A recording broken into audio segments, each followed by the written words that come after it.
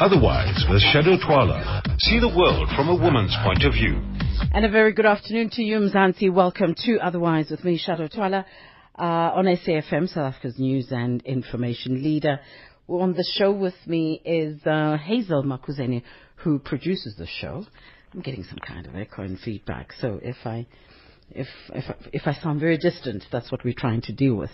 Hazel is my producer, and our technical producer for today is Garnet Nkwenika and President Machaya. Our contact details are 0891 104 207, SMS 34701, tweets at SAFM Radio or at Shado Twala. Now, today we won't have our lunch bite as I tell you what we're going to be talking about and who we will be speaking with on the show. The Children's Gallery officially opened its doors to the public on Wednesday, the 9th of December, and they featured works of 15 young artists from our township aged 5 to 12 years old. Anastasia Phillips tells us more about this exhibition, and she's the public spokesperson for the Children's Gallery and color collaborator. Now, the Saibono Discovery Center has a Mythbusters holiday program which started on the 15th. We catch up with them. Sibongile Twala tells us what to expect, and she's the science communicator at Saibono Discovery Center. And then Kim Worrell, who's the founder and CEO of Amoyo Performing Arts Foundation, gives us some background on the foundation. And we finally speak with Arena Smith, who's the Program Design and Development Manager at NECRO. But first, let's now introduce to you Anastasia Phillips of the Children's Gallery. Hello, Anastasia. Hi, thanks for having me today. Well, thank you for taking time to talk to us. Why aren't you on holiday, Anastasia? Oh, we don't have holiday. No, this has very much been a working holiday, as we've worked very hard to put the gallery together and have an amazing launch, and then, make sure that the space is up and running for the public to enjoy. So yeah, we've been running around. Is this the first of its kind, the Children's Gallery? This is the first private gallery dedicated exclusively to the work of children. Yep, and we're really proud to have it at the waterfront in Cape Town. So it's a momentous occasion. So how did you handpick the young artists? How did you find them to participate in your project? Well, we've been visiting various art centers and sort of appreciating the work of these children for a while. For this particular show, we had Franz Smith, who is a Cape Town artist whose work is incredible, actually go in and curate the show. So we had a very established artist use his eye and his sense of color and form to put the show together. So we're hoping that in the future we can do more of that sort of thing, where we get very established artists to facilitate installations, exhibitions, projects for the kids. So there's that sort of mentorship aspect as well, and it sort of elevates the space. What are they painting about? What's their art about? Is there a theme, or are they all just reflecting what they experience on a daily basis? There are various subjects. I mean, one of the programs, the Mbali program, is incredible in that it actually takes the kids out on buses once a month, I believe, on these sort of field trips. So they'll go to Boulder and they'll look at the penguins, and then they'll do a series of penguins drawings, or they'll learn about still life, or we had a series of guinea fowl, which were all hilarious and so refreshing and so kind of out of the ordinary in only a way that a child's mind can conceive. And so the subject matter is broad, and usually it's dependent on what sort of theme the program was focusing on at the time. Because I think there's a confusion about what art is, that it's craft. And do they understand the difference between the art and craft? Yeah, I mean, that's the beauty about the programs that we are supporting. They really do take art seriously, and I think that's why also bringing in the established artists will give children and hopefully the rest of the community a respect for what it means to have an original idea, to express oneself in a way that's, untainted, unformed, uninfluenced.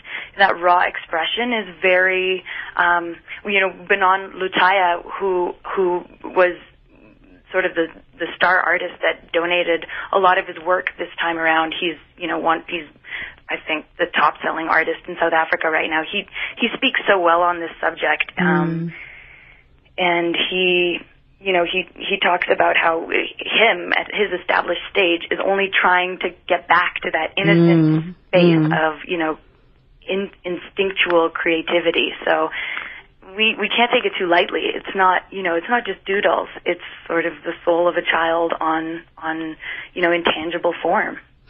I'm looking at the ages, 5 to 12 years old, and I'm thinking you caught them at the right time.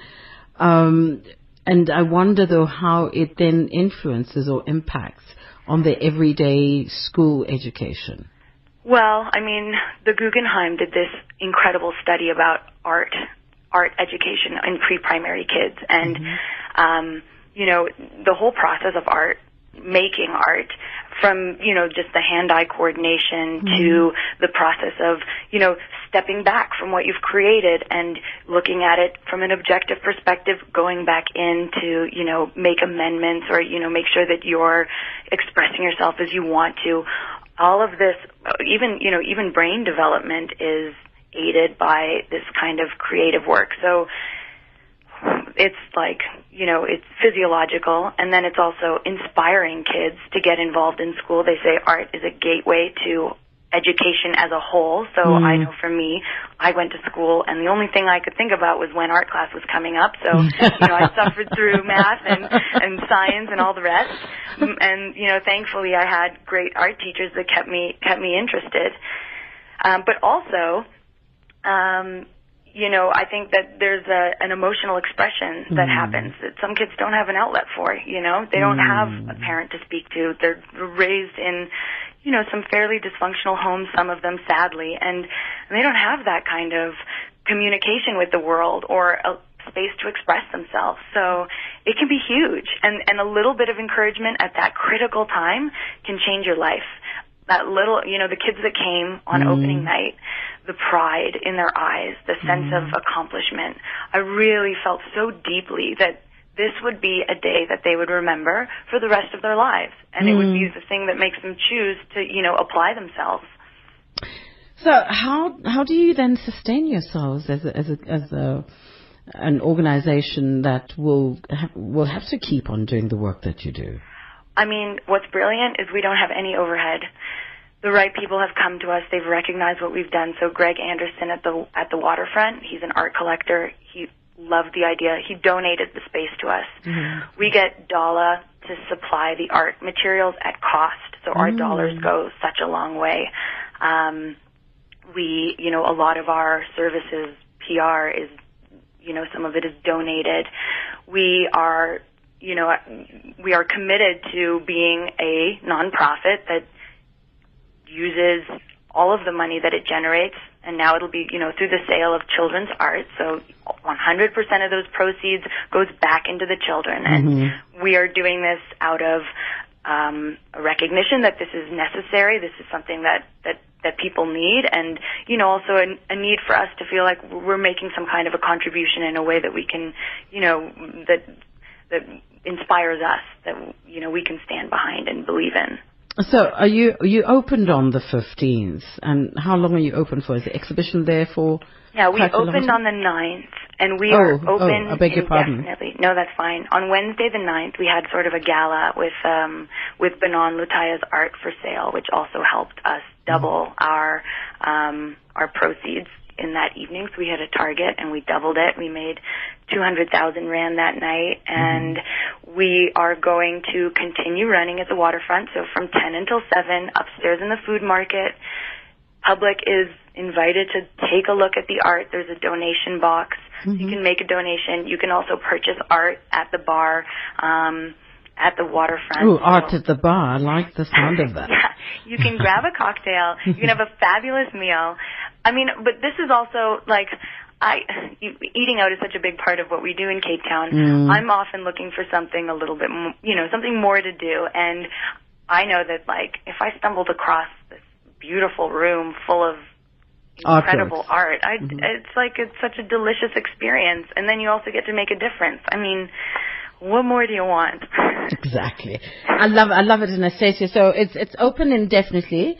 Yeah, it's open indefinitely. I hear an accent though, and I'm hoping that you're not going to leave this program and go pack your bags and go home.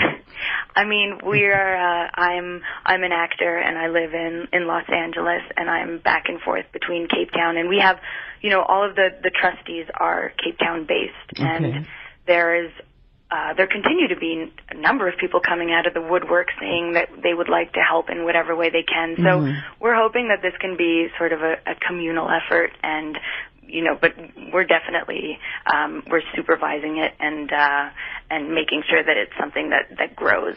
Is there a similar project where you live? Where you from? No, but you know what? I think we have a prototype and it can work. We'd love to do this internationally. I mean, art education is underfunded, and sadly, definitely in America, certainly in Canada, which is where I'm born, budgets have been cut so severely. This is something that could be useful in even the developed countries, the countries that seem to have it all. Yeah. So, is there a website, Anastasia, where people can learn more about the project, about color collaboration and the gallery? Yes. So the website is colorcollaboration.com. When you click on that website, you'll see there's a link for the Children's Gallery. It pops out. You won't miss it. When you click on that, you can browse the children's art. You can get a sense of, what you'll see. And then on the Color Collaboration website, you'll also see all the artists that we've been collaborating with. So, we've had a number of art exhibitions selling their work for this cause as well. So, it's a beautiful website that's just fun to browse. Is it children friendly? Gosh, I mean, aren't kids better online than I am? I think if you have a finger and you can point and touch, you can make it. Yeah. Well, I was really talking about the exhibition. I should have said. Oh. Yeah. Oh, yes. I mean, we've hung the art with kids in mind, so it's all sort of, at eye level. And there's actually an interactive element specifically for the kids who aren't maybe in a position to make a financial donation, but we encourage them to write a letter or draw a picture and, communicate with the artists that are exhibited on the walls. So it's definitely it's got an AstroTurf floor, the colors are bright. This is also for kids to enjoy, without a doubt. Anastasia, where are you having your Christmas? I'm currently in Johannesburg. We had a Christmas meal in Cape Town. We're now presently with family in Johannesburg, and I can't imagine roasting something, but I think I think it may have to be barbecue after all. Is this your first non-white Christmas? No, I had a Christmas in Messina 2 years ago, I think. Okay. Yeah. Well, enjoy it. Thank you for giving us your time.